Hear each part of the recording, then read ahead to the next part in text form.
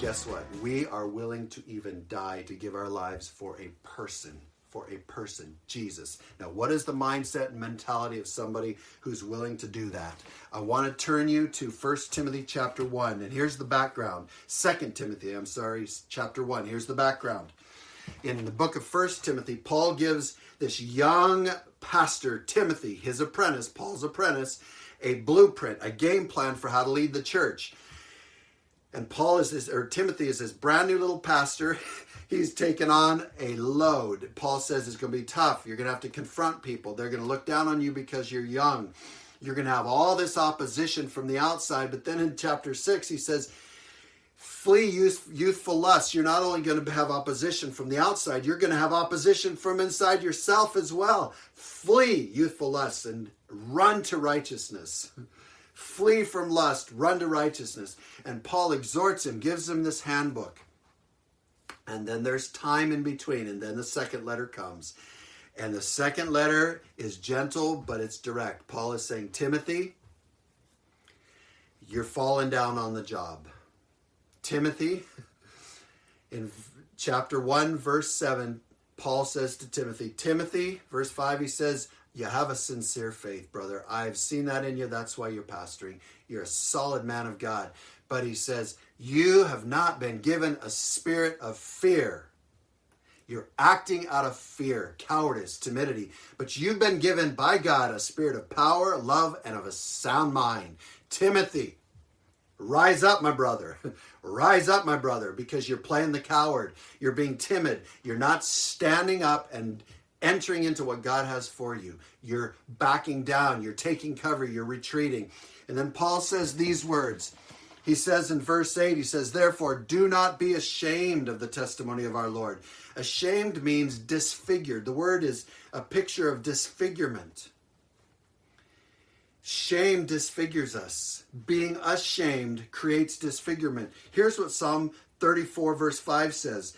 It says, those who look to him for help will be radiant. Their faces will never be covered with shame. They will never be disfigured because their faces will be radiant. It is the legacy, the destiny, the privilege of believers to have faces that are radiant. But how do you have a radiant face when there's difficult times? Here's how. Verse 11 and 12. Paul says this in verse 11. He says, I was appointed a preacher, an apostle, and a teacher. That word appointed means I was grabbed hold of by God. I was grabbed hold of by God. And back in verse 8, he says to Timothy, do not be ashamed of the testimony of our Lord or of me, his prisoner, but join with me in suffering for the gospel according to the power of God. Whenever we suffer, God doesn't abandon us. God comes in with his power and enables us, strengthens us. That's what 2 Corinthians chapter 12 says. My grace is sufficient, for my power is perfected in your weakness. If we're suffering, you guarantee God's power is going to be there. So Paul says, I'm suffering, and I didn't sign up for this. I was appointed. God grabbed hold of me. He recruited me. He drafted me into this. I didn't sign up for all this. I had a great life going before all of this. I had position and power and prestige, and people looked up to me. And I was killing Christians, but in my line of work, that was highly admired. But I swapped all of it to follow Jesus when Jesus grabbed hold of me. And he says, for this reason, because I've been grabbed hold of by God, I also suffer. In other words, suffering is part of the package. Verse 12, but I am not ashamed. I'm not disfigured.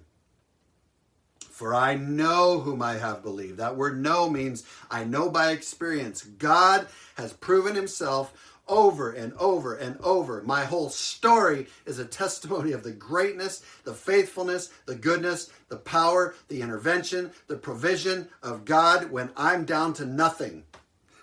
It's my whole story, Paul says. I know whom I have believed, and I'm convinced, I'm absolutely confident. How would you love that to be your story in your walk with God? I'm absolutely confident in this God that I follow.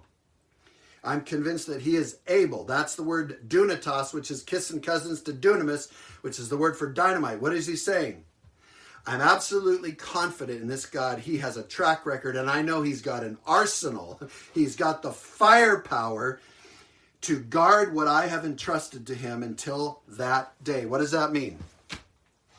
I have a track record with God. He grabbed hold of me, but I am not disfigured or ashamed of him because I have an experience with him. I have knowledge of him. He has been faithful. He has been awesome. He has provided. He has rescued. And he has the firepower to continue to do it and to guard what I have entrusted. That means what I have set in front of him, what I have set at his feet. What was that? His whole life. His past, he entrusts forgiveness of his past where he was killing Christians. He entrusts and set before the feet of God his whole life on this planet and his eternal destiny. So I am able to entrust all of that to him because I know him. I'm absolutely convinced that he has the firepower to take care of me. I've entrusted everything until that day. What day? When we see him face to face. When we get across the finish line. When we graduate. Friends, we are willing to die for a person. We're willing to die for a person who we know, who has the firepower, who will get us across the finish line beautifully. Jesus.